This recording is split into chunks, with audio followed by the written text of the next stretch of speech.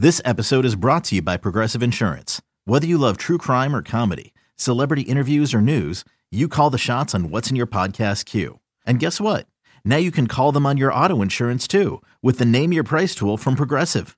It works just the way it sounds. You tell Progressive how much you want to pay for car insurance, and they'll show you coverage options that fit your budget. Get your quote today at Progressive.com to join the over 28 million drivers who trust Progressive. Progressive Casualty Insurance Company and Affiliates. Price and coverage match limited by state law. Welcome back. Welcome in. This is Country Roads Confidential at earsports.com, part of the CBS Sports Podcast Network.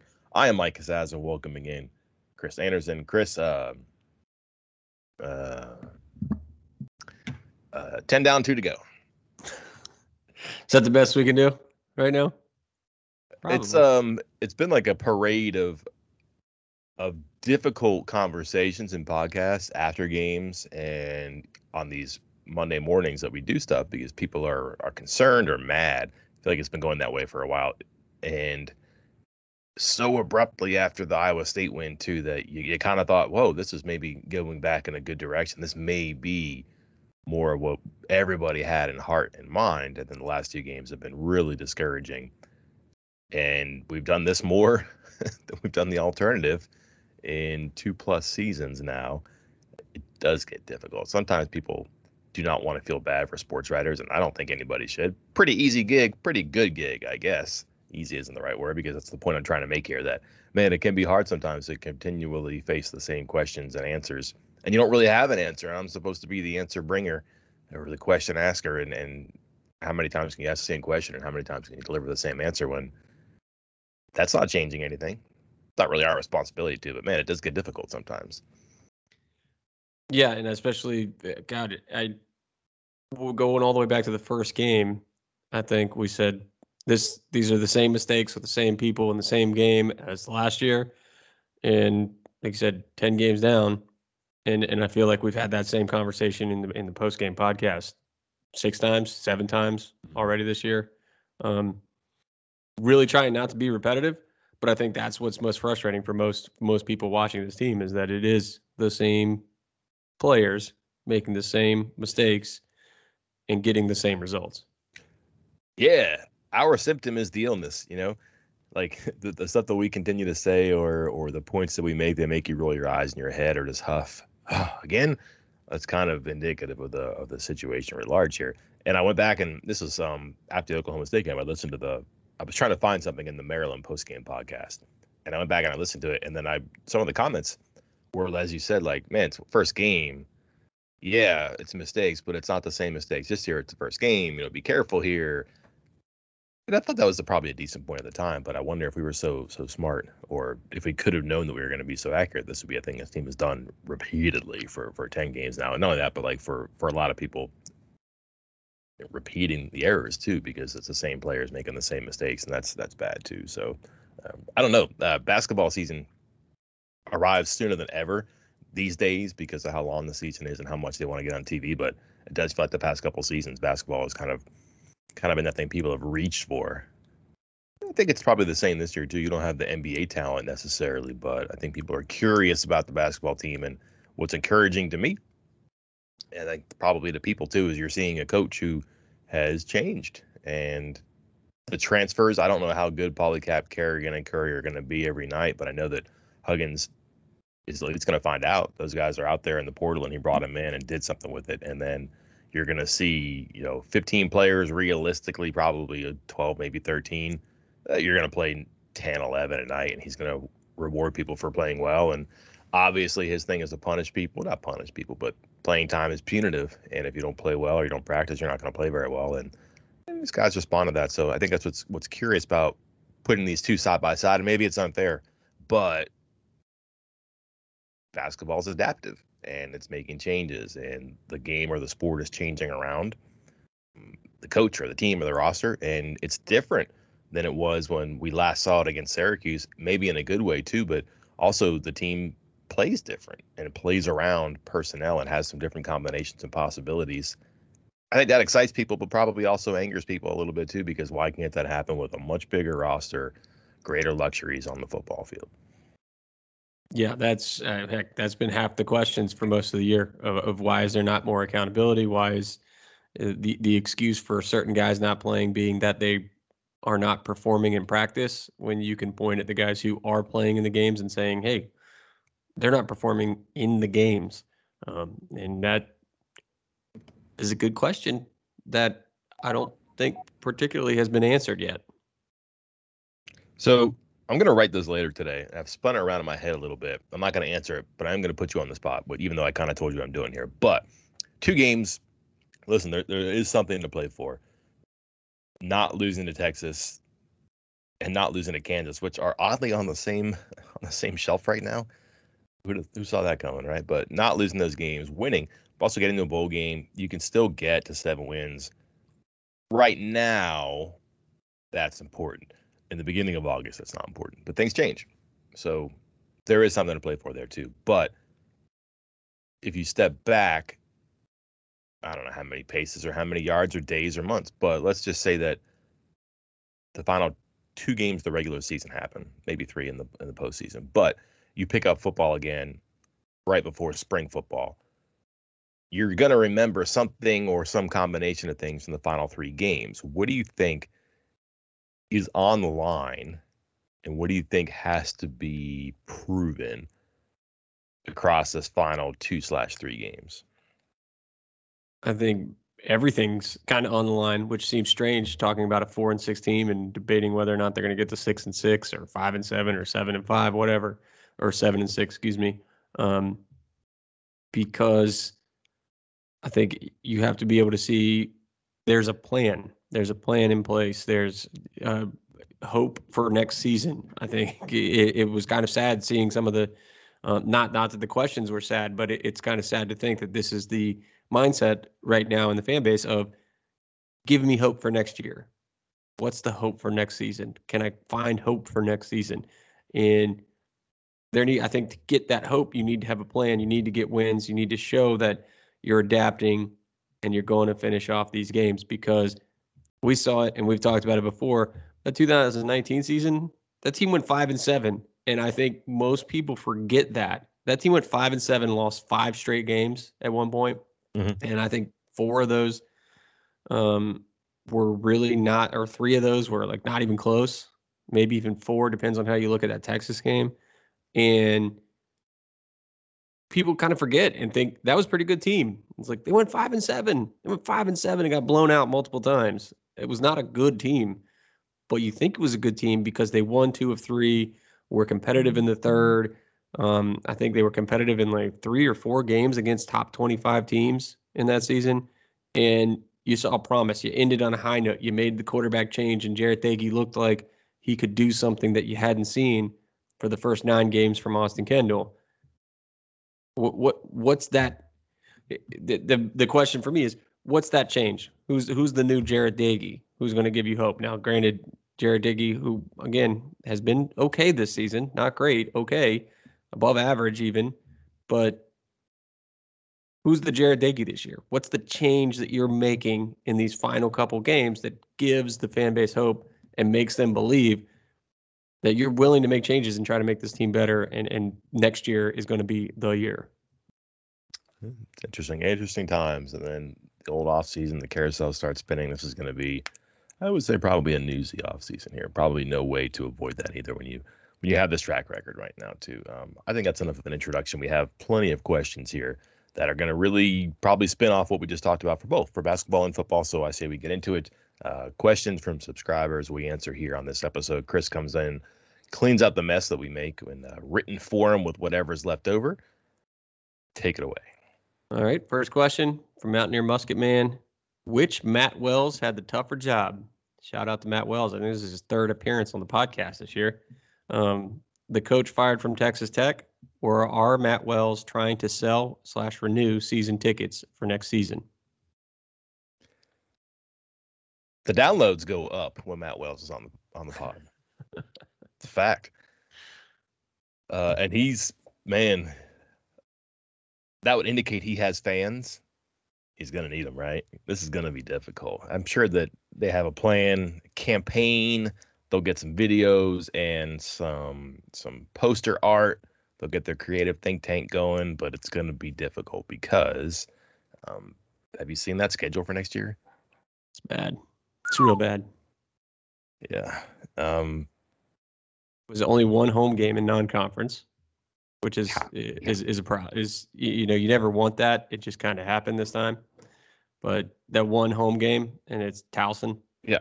And then I think Texas is away. I mean, it's reverse of whatever it is this year. Mm-hmm. So yeah, you end up having Oklahoma, but you're gonna have Kansas State, TCU. Like those are your home games with Towson. Mm-hmm. Well, it's not great, Chris. No. Not only that, but the big games next season are certainly in non-conference play, not Towson. So like, hey, cool, Pitt's back at Pitt, Towson, and here's the other part too. Their open week I think is the second week of the season, correct?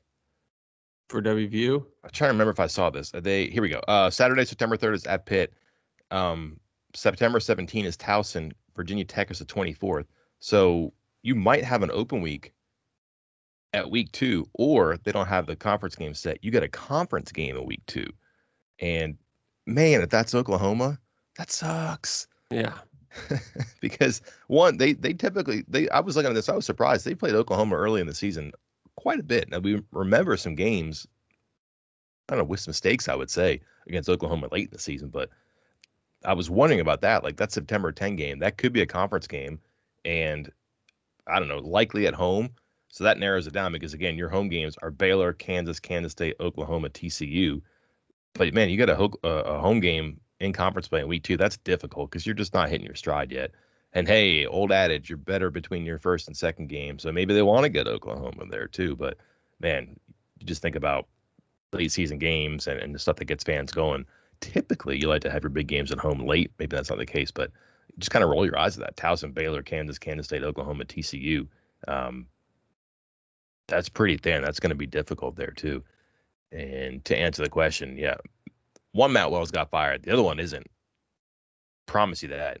That's not his fault, whatever happens here. But the other thing is, too, that it's sliding everywhere, so you're probably going to be flat at best in a lot of years. You might have a small dip. You might have a small increase, but like you're going to notice season tickets when they go down because, frankly, of seasons like this and of a lack of star power or things that just generate excitement or anticipation for people who are willing to pay the price or to go the distance, literally, to make it happen. It's difficult here. I understand that, but there's a carrot that football teams can drag over people.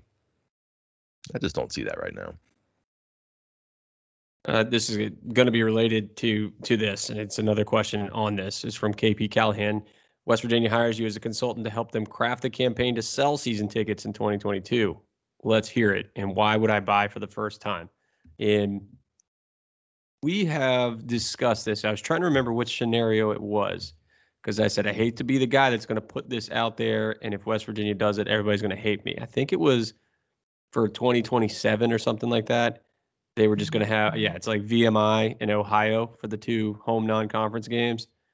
And you said, how are you going to sell season tickets for that? And I said, you tie them to the tickets for the home opener against Alabama the year before. That's how you do it. Like you have to, if you want first crack at those Alabama tickets in 2026, you got to have season tickets for 2027 somehow. And I'm trying to think of a scenario here. How do you tie that for 2022 and 2023? Maybe your 2022 season tickets come with a ticket for the Pitt game in 2023 because that's home in 2023 against Pitt. That would be my move. You have to tie it to something because it should be very obvious. Towson, Kansas, Kansas State, Baylor, TCU. In Oklahoma, like that's not a very enticing home schedule. Who's chunking up a lot of money for that?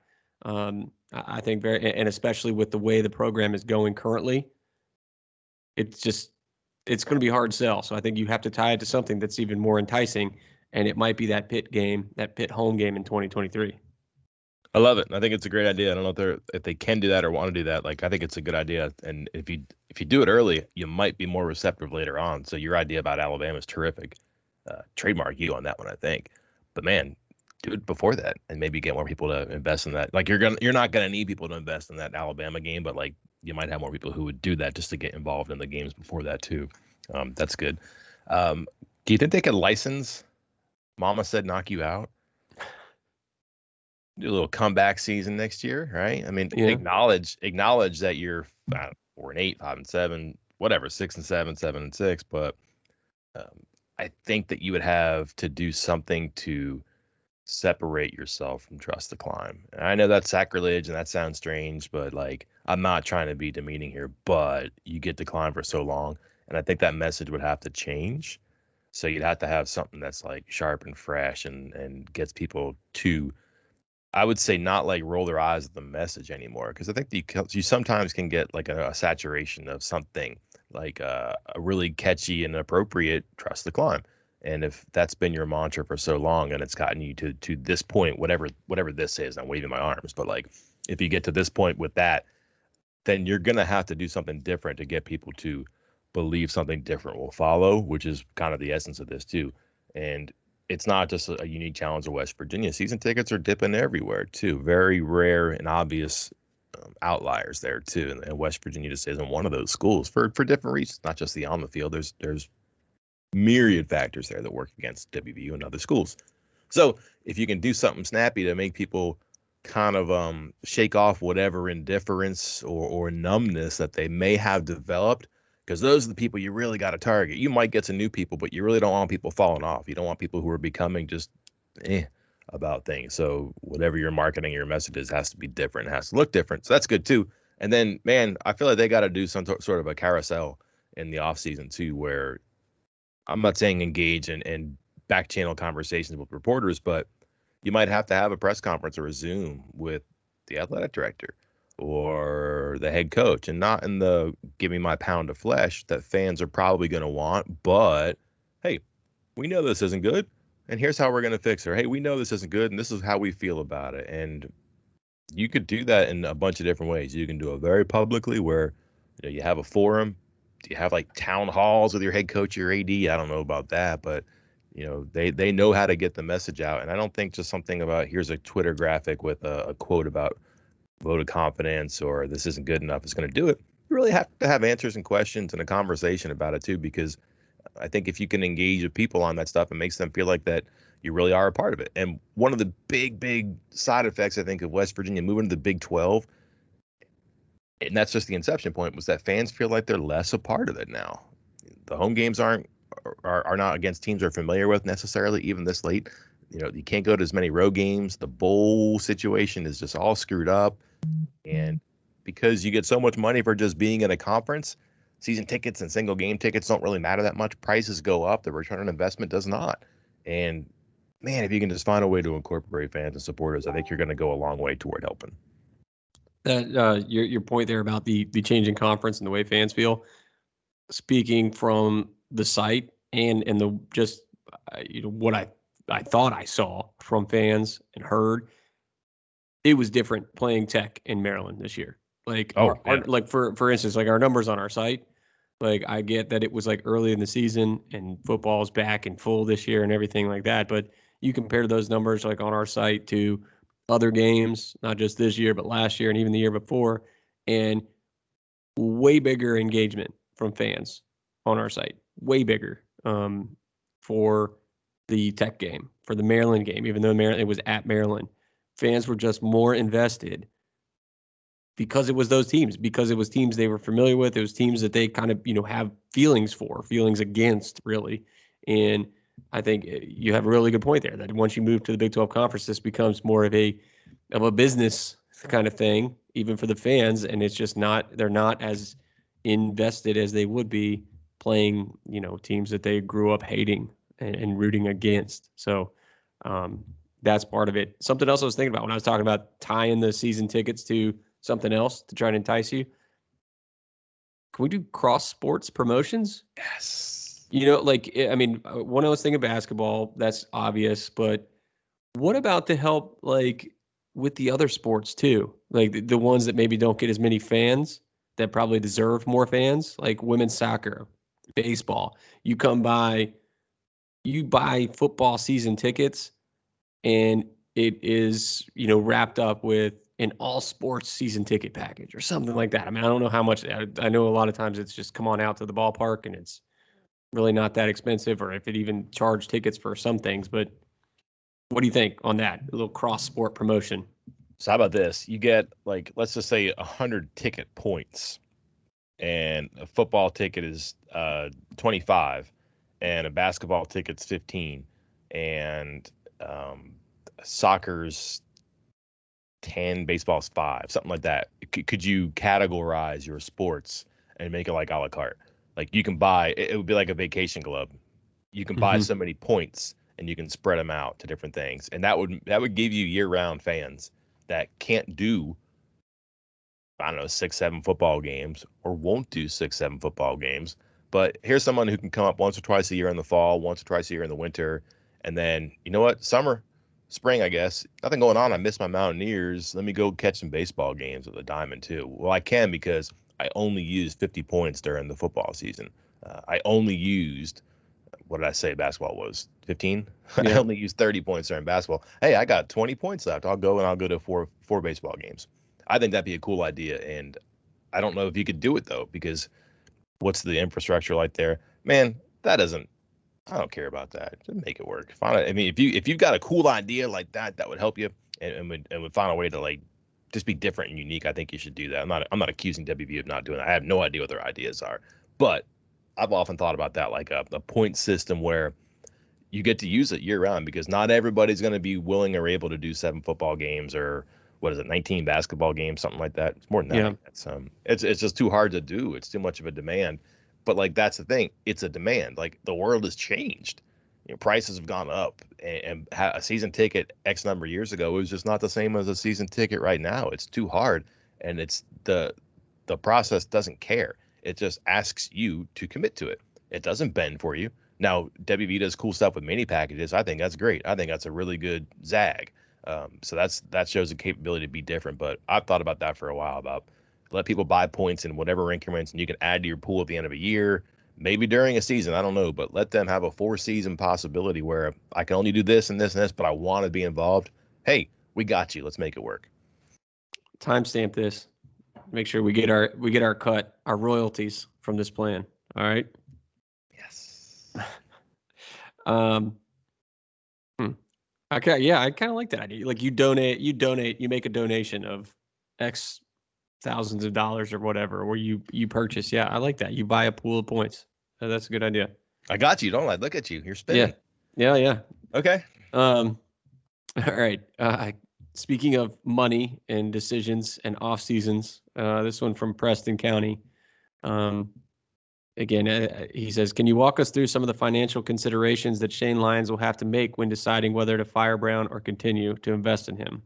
The cost of firing, somewhat straightforward, buyout, remaining salary, et cetera, cost of new staff.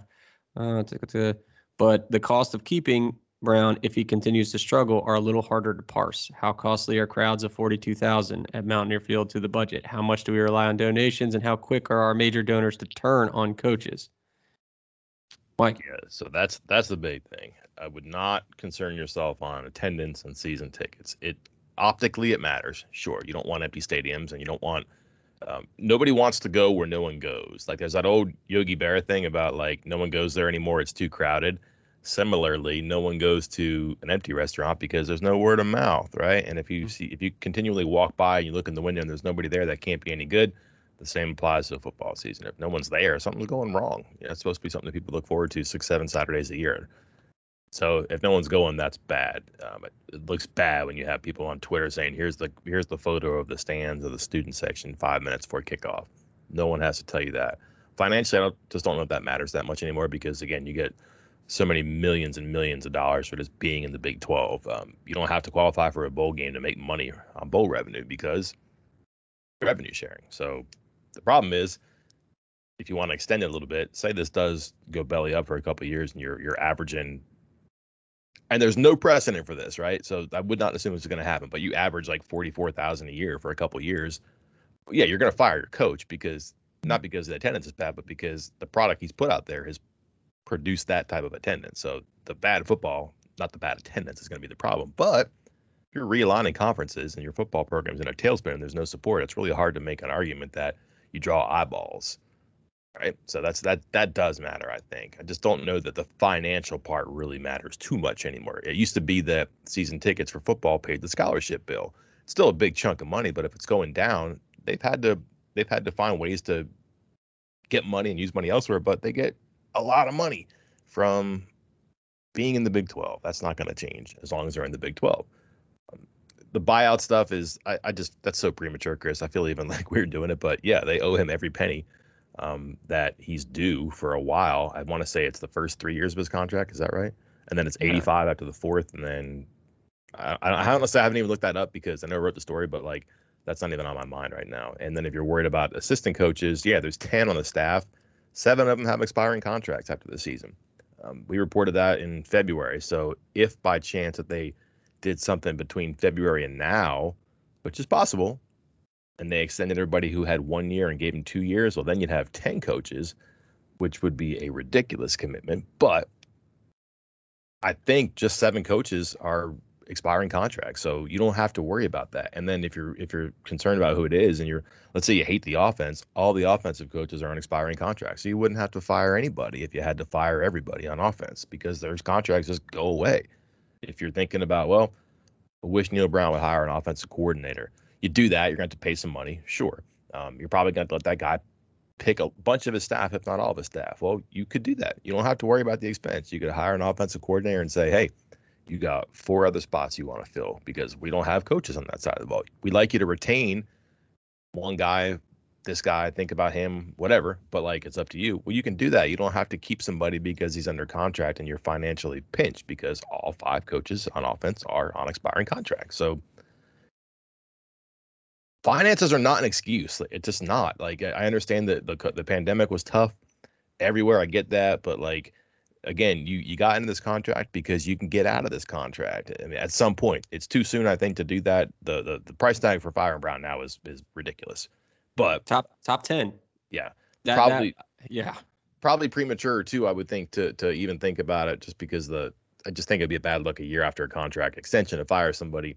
But also, when I say finances too, like you have a lot of money, and I said this before, like you don't agree to that contract unless you have faith, assurances, whatever you can get out of that contract, which leads me to your other point about the question about donors. That's the unspoken you have to pay attention. If you're someone like Lyons or Gee or whomever is the head of the table here when it comes to a decision like that, sooner or later, if you want to write that check, you have to call some people and ask if they can help you with the ink, so to speak. And those people have got to be saying yes. And those are people you have to talk to now. That's major college football and major college athletics now. You got to have donors. And if they sour on things, one of 2 things can happen. Like sour on him, hey, I got you. Fire this guy after season X, whatever. I got you. But if you don't engage those people or make them important too, when the time comes for you to do it, they might not be there. And if they're so turned off or they have such a distaste for what they're watching on the field at a school they really want to support, and they're not being paid attention to, or they're seeing it go in a direction that they worried and they tried to warn you, they're not going to be there to bail you out as much, if not at all. That is a thing you probably have to worry about. And I just don't know if that happens right now because it's too close a proximity for me to think that would happen, to the point of those type of people giving Lyons and Gee and whoever else assurances that they would be there if it mattered, because this extension isn't even a year old. I'm with you. Firing and buying out and all that stuff is not really on my mind at all. Like I haven't thought about the nuances of it. But yeah, I mean, we made this point a couple of times ago that you don't put the buyout where it is unless you can afford the buyout, period. I mean, it's still was stunning to me that it was top 10 in the country, biggest buyouts at the moment. Some of that is the recency of it. It's like TV deals. The more recent the extension, the higher the buyout, obviously.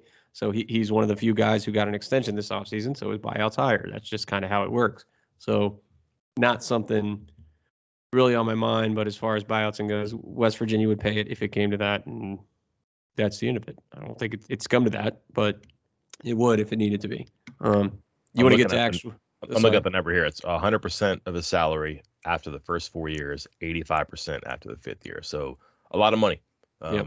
And that's an unusual thing. I think when you're talking about your top 10 buyouts, a lot of the times when you think about buyouts, you think about just a flat figure.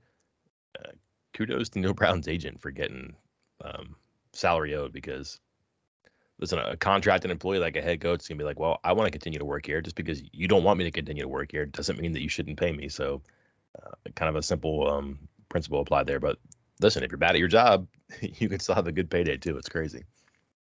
When you need mealtime inspiration, it's worth shopping Kroger, where you'll find over 30,000 mouth-watering choices that excite your inner foodie. And no matter what tasty choice you make, you'll enjoy our everyday low prices, plus extra ways to save, like digital coupons worth over $600 each week. You can also save up to $1 off per gallon at the pump with fuel points. More savings and more inspiring flavors make shopping Kroger worth it every time. Kroger, fresh for everyone. Fuel restrictions apply.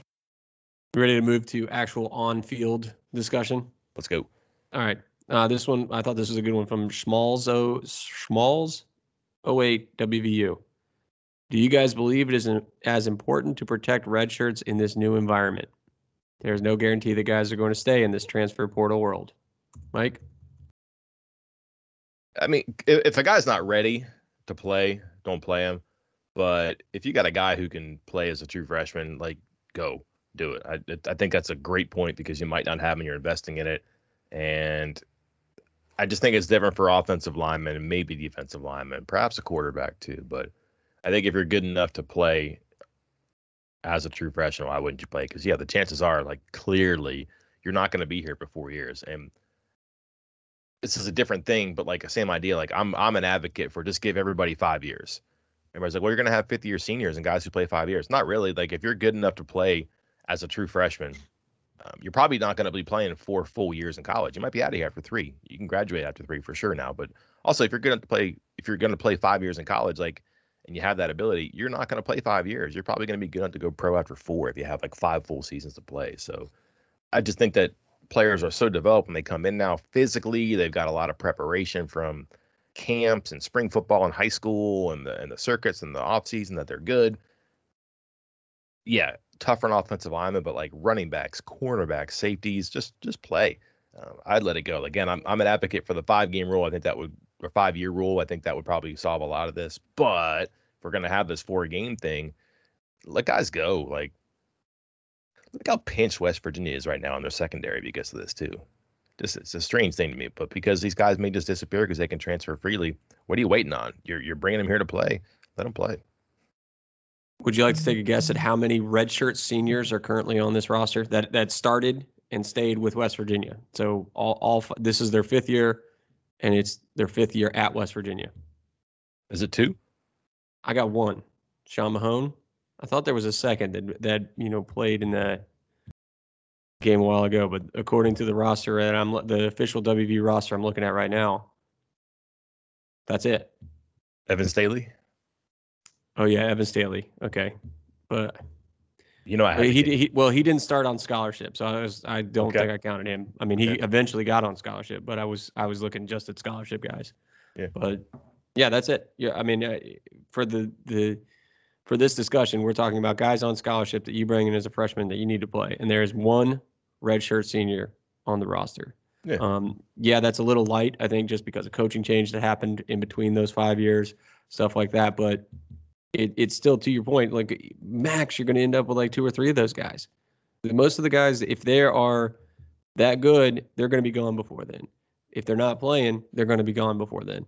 So play them. I would basically only redshirt guys that are absolutely not ready at all. And there should only be a couple of those guys, because one, if you're recruiting guys that are just not ready to play college football, you're not doing a good job recruiting. I think the only time you're really doing that is with project type guys, offensive linemen, defensive linemen that just really have to bulk up their body, change their body a little bit, their body composition. But other than that, you need to be recruiting guys that are almost ready to play, fringe ready to play. And if they're fringe ready to play, just play them. There is no point in redshirting them and trying to keep them for 5 years. Yeah, imagine sitting here right now and be like, well, we could solve this problem, but I'd much rather have this guy in 2026. Right. Right. That's not going to happen, man. I guess 2025 we might answer there too. And the other part about this is you'll know on guys sooner if you play them. Like, you make recruiting decisions saying, well, this guy's going to be a redshirt freshman or this guy's going to be a redshirt sophomore. I haven't played very much. We're not going to go get this guy. You might have answers to those questions. You might not miss as much too. I would just play more in general, but I would also give everybody 5 years too. Next question from Alaric, and we're going to kind of amend it here. He asks, how would you rank the Big 12 quarterbacks who took the field this past Saturday? In other words, if you and Mike were picking a team to play against each other in 2022, who would you pick 1 through 10? So we're not going to do 1 through 10, but we are going to each pick, and we can pick the same, but we're going to try not to, a starter and a backup. If we were drafting a team to win one game this coming Saturday, and we had to have a quarterback from the Big 12, who would you pick to start? Who's your backup? Man. Like, I think I know my answer, and it's not very fun. But, like, I can't get around it. Like, because his team hasn't been great, and when I saw him early this season, I didn't think much of him, but, man, I would probably trust Brock Purdy most. Yeah. Which is crazy because I don't like him at West Virginia when he played here, and like the parts that I saw him, but I mean he's had a pretty fair season again too, and that's experience, and he can do the things that I think really matter. I'm not sure what's going on with that team this year, except that I know they lost here and they gave up 38, so that wasn't good for their defense. But their offense has been an issue too. It's kind of a one-man gang with Breece Hall, and then if they can hit big plays, but you know his numbers have been pretty good. He's at 2,400 yards, 15 touchdowns, 6 picks. He threw 2 last week, so he's doing pretty good there. Completing like well over 70% of his passes. I would pick him 1. I have an idea for my backup, but who would your starter be? My debate, and maybe it'll be your same number 2, but my debate is: do I start Brock Purdy or do I start Skylar Thompson? Like that's my 1-2. I'm not sure which way I want to go. Like I honestly, like I think anybody who's listened to this podcast for a while knows my love-hate relationship going on with Purdy right now, because every time I think he's great, he ends up sucking. Every time I talk about how he screwed me, then he ends up being great. So I'm not sure how I feel about him, but he's right there. And I'm trying to decide between him and Skylar Thompson, because I believe Thompson gives me the nice dual threat. He's got a good head on his shoulders. He can make the plays when I need him to. He cannot screw up. You know, he's not going to turn it over, which I think is what might give him the edge for me over Purdy, because we've seen Purdy, he doesn't do it as often as some other quarterbacks in the league, but we've seen him fall apart like in a single game. Like he has probably the best ceiling or best arm talent or whatever of the guys that we're talking about right this very moment. He could probably have the best game on Saturday, but he could also have a game where he ends up throwing 2-3 picks and really struggling. So I might lean Skylar Thompson if I had to, if it was one game and I had to win on Saturday and everything else on the team was equal. I might be leaning Skylar Thompson with Brock Purdy right behind him. So I thought about this one. Jalen Daniels? Oh, no. Well, I thought about the other quarterback in that game Saturday. Well, I guess one of the other quarterbacks. Casey Thompson has thrown 23 touchdown passes this year. And he's played quite a bit. I think he's 10 games now too, but I saw in the bowl game last year, I thought he was going to be like great this year, and he has been, but he hasn't been able to hold off Hudson Card, which is strange. I'm assuming we'll see Thompson starting Saturday. We can talk about Texas in a second here too. And then, you know, Caleb Williams, I don't know, didn't look great last game, got benched for Spencer Rattler. That wasn't good. My point here is that, like, listen, and I'm obviously a well-known advocate of Skylar Thompson. I think I would probably go Bohannon second. I thought he was great Saturday against Oklahoma. I mean, probably the biggest moment of his career, and he was very good. Ran the ball over 100 yards, 2 touchdowns, but he's been accurate too. And that guy doesn't make big mistakes, except against the TCU game where he just threw that game away. They really should be, at this point, I would think it's fair to say they should be 9-1. They should have had that TCU game, because if I had this right, all they had to do is kick a field goal to win that game, right? Yeah, they were in field goal range for the game winner and elected to throw on first down, even though they were averaging over 5 yards per carry. And he threw a pick. Yeah, so that's on him, but also maybe he shouldn't. Excuse me, second down. Sorry. Okay, so that's on him. Maybe he shouldn't be put in that spot, but also maybe you trust your quarterback to not do that. So that's a strike against him. I just think he's been great this year, and I think he would be my number 2 because he was so good last game. Like, I just watched that. I watched clips of and sped through that game against Oklahoma, but again, 100 yards rushing, 2 touchdowns. He was tough. when it mattered in that game too. But he also passed well too. Just 12 of 21, he threw an interception that was pretty bad, but like he made some big plays when he had to. And I just feel like you can trust that guy, which I'm not sure. You could probably find things to pick at for every one of these guys here too. By the way, race for Big 12 leading passer, Jared Diggy has a 7-yard lead on Brock Purdy. Got to finish big, but 2 pretty civ defenses coming up for him. Absolutely. Speaking of, I'm going to do kind of a rapid fire because we have several people who asked like 8 questions at a time. I don't know if we want to address all 8 from each of them, but a couple in there that we can talk about on here, and I'll answer the others written form. This one, WVUG13. Are we sure Kansas is the easier game of the 2? Not now. I mean, your backfield mate is out for the game, so that really sets Texas back if they're going to rely on you. That's sad. I really want to watch him play because he's fun to watch. But this is probably the consequence of playing the way he does. We had no Bijan Robinson, and they're pretty thin in the backfield too, if I remember correctly, behind him. So I'm not even sure how healthy his backups were because they were down to their 4th guy, played against Kansas. The only thing with Kansas is that they might have won their big game for the year. Like they're not going to be 0-9 in the Big 12. They're not going to be winless again in the FBS now. So I wonder how much they can keep going. But that coach seems like he's got them plugged in. They've been close a couple times. They've been far away a couple times too. But they had every opportunity to fold up and go away in that game. And they're going to have a home game to end the regular season. That's going to be tougher now than it was 48 hours ago for sure. And Texas is a mess, but Texas can score points, so that's going to be tricky too. Well, I saw the converted quarterback who ate up West Virginia a couple years ago. Wasn't Roschon Johnson a quarterback originally? Was that the guy that was? Yeah. And then he converted to running back and ran for 120 yards against West Virginia 2 years ago. He looked like, I think he was the 3rd string back this year. So maybe see a little bit of him. And but I'm with you. I mean, it's just a big drop off from Robinson, and they seem to have a lot of issues. I mean, they basically have one wide receiver that they trust right now, and he looked like he was hurting the entire Kansas game, and they still target him. God, what were they saying, like 20 sometimes in a game? 20 some targets. Oh, did they really? I watched the game. The volume was off, but yeah. Wow. Talk about throw me the damn ball, right? That's what I'm talking about right there. True freshman too. Yeah. So, and that's the one guy they trust, Xavier Worthy. Yeah, he ended up with 14 catches, but they were saying he got targeted 20 sometimes, and true freshman, and he was hobbled.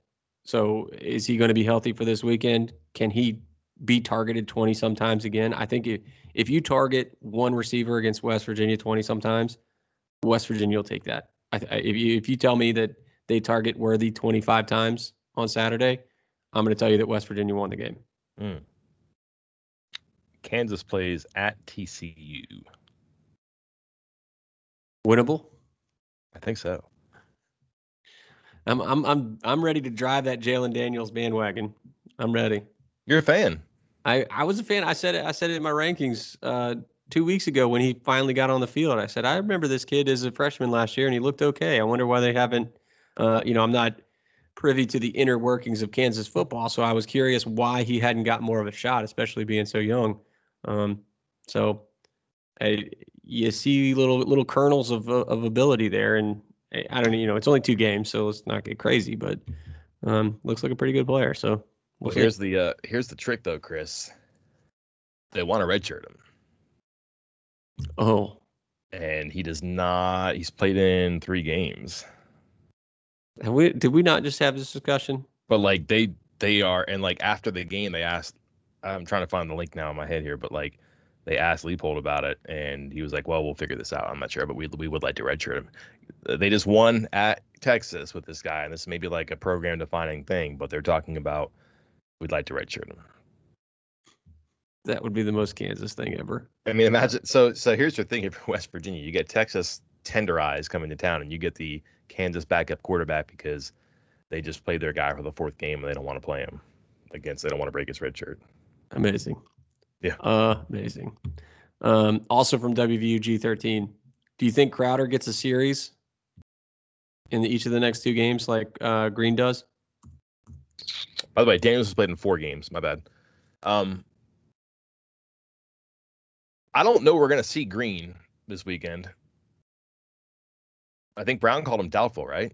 Yeah, he said it sounded like it would be further along. I mean, I think somebody else asked me this, and again, I hate to really have to address this, but a lot of people, oh yeah, he's in the portal, and hey, this is for the capital S sources listening. This is why the saying someone's sick and then they're transferring 2 days later when everybody already knows they're transferring. This is how that backfires. Nobody can trust you, and when you say a guy's hurt, everybody just assumes that he's in the portal, that he's leaving, that this is some big quarterback controversy, some big fight, some big argument, and that's not what this is. And I hate to kind of go into too many details here, but he got banged hard in that Oklahoma State game right at the end, hit right in the helmet, and did not practice all week. I mean, the implication here is that he was in protocol of some sort for concussions or head injury, whatever you have to do in college to make sure that they're ready to go. And I was told it would be one game, but then again, it's always, hey, you got to test and see how they're doing. Test how they got to pass the test. Who knows if he's going to pass the test, maybe, or maybe just say, hey, it's not worth it. Keep him out for a couple more games just to be safe, because this is a serious thing that we're talking about here. And so who knows with him whether he's going to play. Sorry to go on a tangent there, but this is what happens when you say some guy's sick and he's obviously transferring. And now every time you see, boy who cried wolf, now every time you say somebody's injured, everybody's going to assume he's transferring. Yeah. Sorry. No, good. I don't think I could have said it better myself there too. So even if he plays, I don't know, we'll see, but the Crowder thing is interesting, and I can't. I mean, having watched Brown handle it this season, I can't believe he's going to play Crowder. I don't think it's going to happen. Like, there was no spot for Crowder on the road against Kansas State. I understand that. I'm not sure you play him against Texas, and then we'll see after that. Their season may be over when they go to Kansas, so you might have a whole kitchen sink on the horizon there if they lose. So that's good. But right now, the 2022 does not matter. It just doesn't. They have to figure out a way to get to 6 wins in the regular season, and giving away a series for Will Crowder just so he can get his feet wet. Honestly, what is he going to do with one series?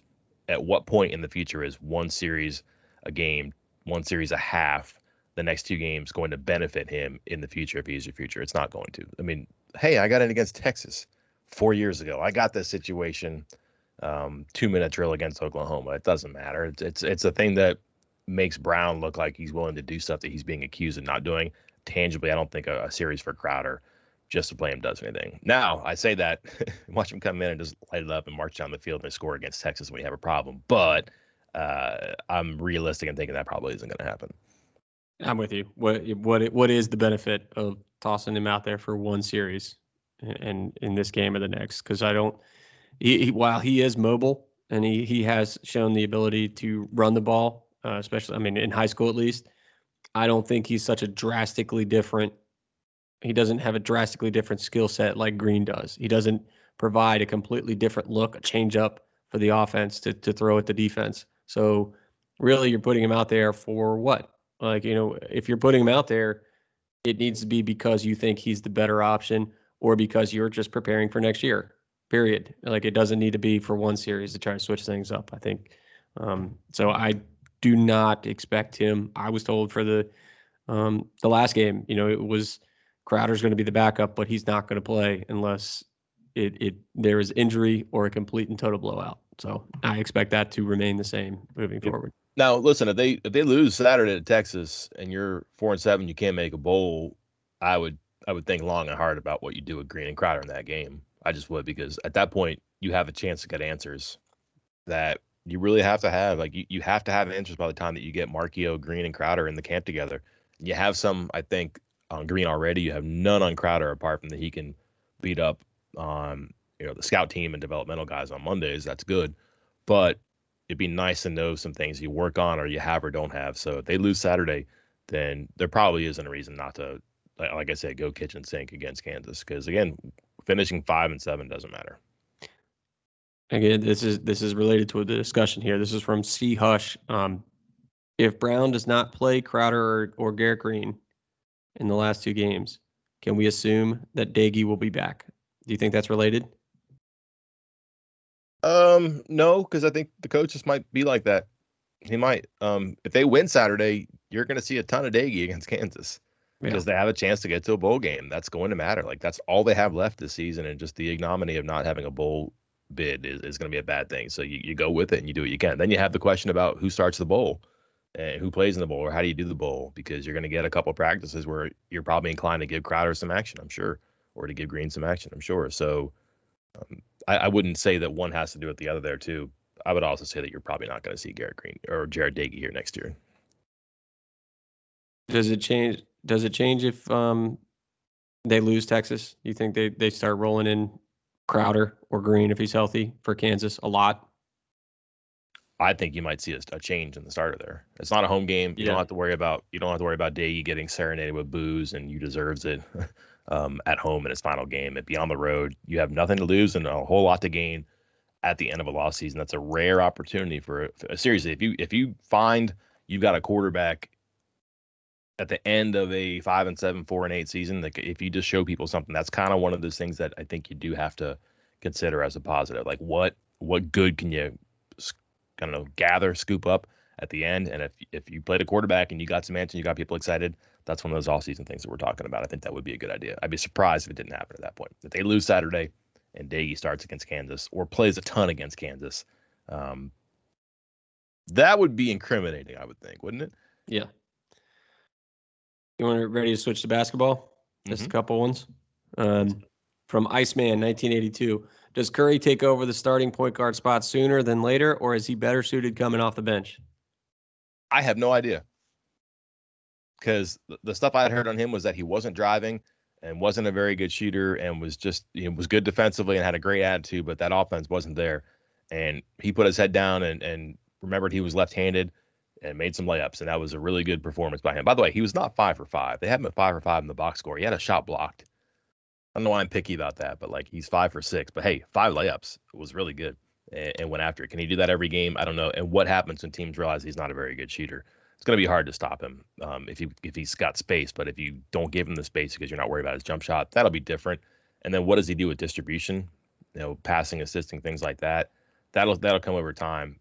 But I'm also not sure you have in Kedrian Johnson yet, too. I do know he had 7 steals, and I think this remains true for a while, that the point guard does not have to be Javon Carter or Miles McBride offensively. It just has to be a person who doesn't hurt you, isn't a 0 or a minus, can make free throws, can get you a layup, but also plays defense, rotates, gives you energy, and just makes his minutes matter. And there's a way to get to 40 minutes with those two guys.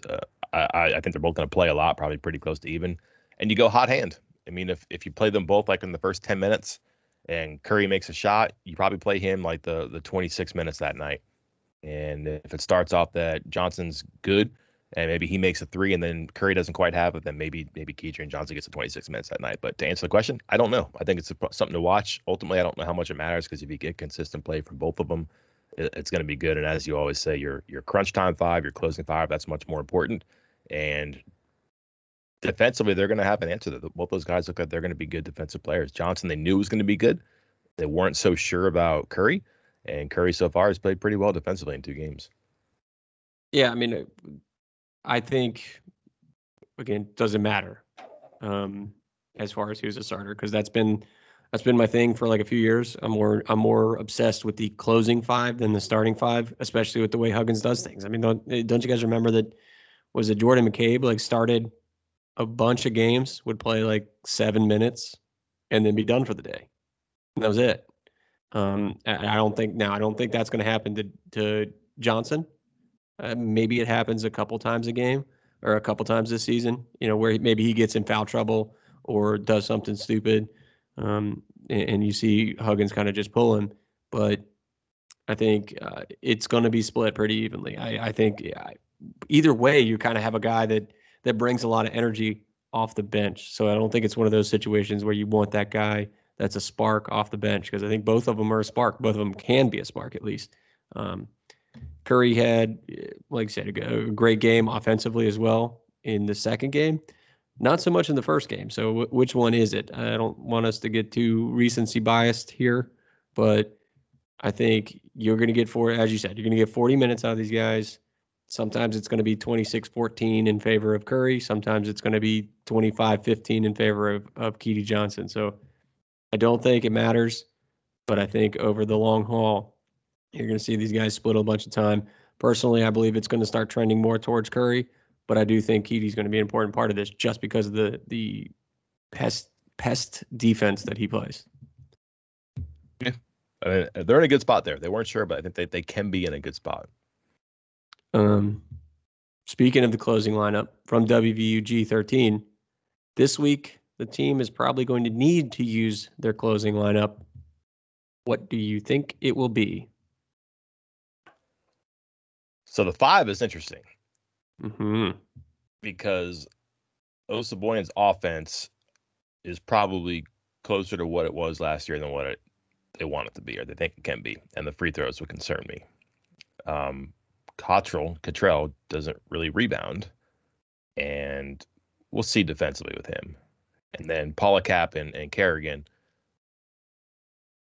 you might lean on them because you're going to get protection around the rim and that, but also like you might just risk it with Osabuoyen because he does a lot of other good things to the 5. So that's a tough one. 2, 3, 4, no question for me. Right. McNeil, Sherman, Bridges. Bridges was pretty encouraging performance. Out of a discouraging start against Pitt. He hasn't been shooting it very well, and I think that they were worried about that bugging him in other parts, and maybe that was rebounding and defense, but he blocked shots, he rebounded, he got it together in that game. That was encouraging to see. So I have no worries there. And then your point guard, again, I think it's just hot hand and who does it. Now, maybe across the course of the season, maybe Johnson's a finisher, and he can work shot clocks, ball screen, layup, or drive, free throws, positive possession. Maybe he can do that. Perhaps Curry does that. I don't know. We'll see on that one. So for the time being, it's probably who's had the best game and who's in the best situation. If the other team has a good point guard, you may lean toward defense. If the other team is big, you may want Keedrian Johnson out there if he's got a big point guard against him at the end of a game because he's longer, quicker, and he can guard against drives. It just depends right there. But we'll see. And I guess to answer your question, that's the point of these games here too, is that you got to figure these things out too. Starting lineups, whatever, but you're right. We're focused on the final 5s, and they have 4 or 5 players to focus on in 2 spots. And these are going to be audition opportunities for them because there will come a time where you got to know the answer to that question. I don't think we have to have it now, and I don't clearly, but there's going to be a time where you're in conference play and you're on the road, or you're at home and you got 90 seconds left. And hey, 1, 2, 3, 4, 5, go out there, do that thing you know how to do because you did it in games in November and we got some wins because you understood your role and how to execute. Go do it again right now. That's got to happen now. So that's a positive. That's a challenge for sure, but that's kind of why these opportunities exist. I'm going to try to find this story I wrote a couple years back, and if I find it, I'll link to it in the written form of this mailbag, because your point about this basically being an audition is 100% correct, because that's what Huggins does. That's what Huggins has done for years. There was a story I did where I looked at the minutes played and how many players were on the court through the November and December games, and then once Big 12, and compared it to once Big 12 play starts. It drastically changed. It's a pretty significant tightening of the rotation once West Virginia got to Big 12 play. So yeah, this is kind of an audition. Yeah, they're trying to figure things out, and a lot of that has to do with the fact that most of the games that you're playing in November and December are not exactly top tier competition. You end up with a couple of those really tough opponents in these early season tournaments, but for the most part, most of these non-conference games are, Eastern Kentucky, Bellarmine, however you pronounce it, games against teams that are just not going to be in postseason contention, and you can play other guys. But you put me on the spot right now and asked me to pick 5. I do think, like I said, 2, 3, and 4 just aren't even up for debate. 1, I might be leaning towards Curry.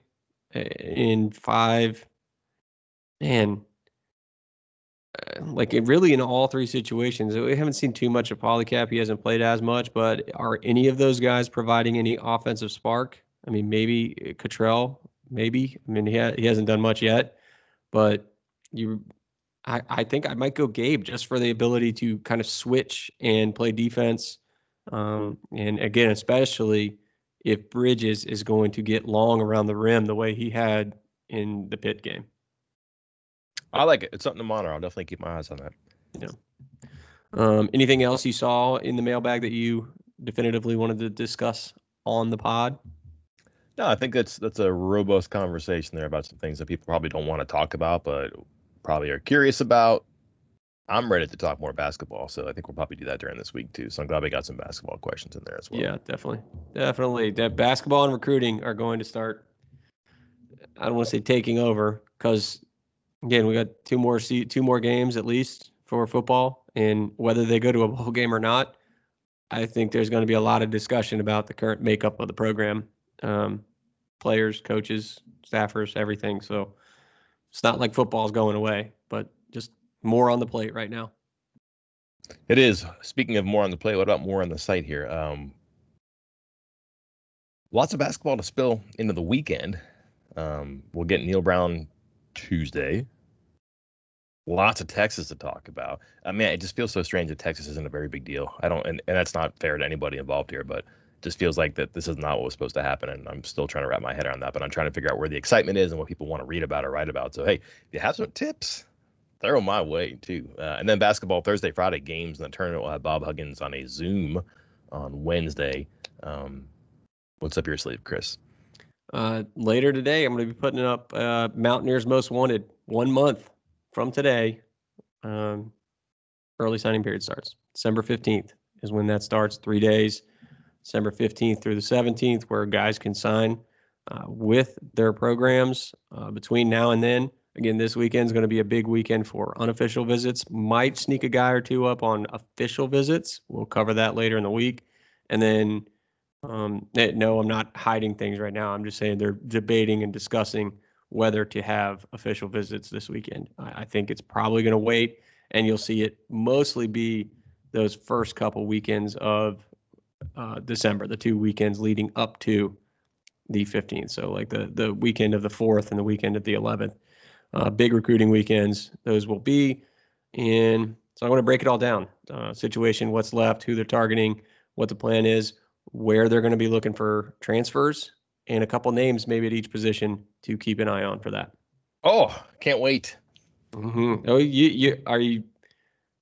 have you renewed your recruiting guru license yet? Well, COVID, it got renewed automatically. Oh, so that's true. I am going to have to take some steps to make sure I earn the renewal this year. I got laminated, though. It was pretty cool. There you go. All right. Until then, I am Mike Kazaza. And I'm Chris Anderson. We'll talk to you next time.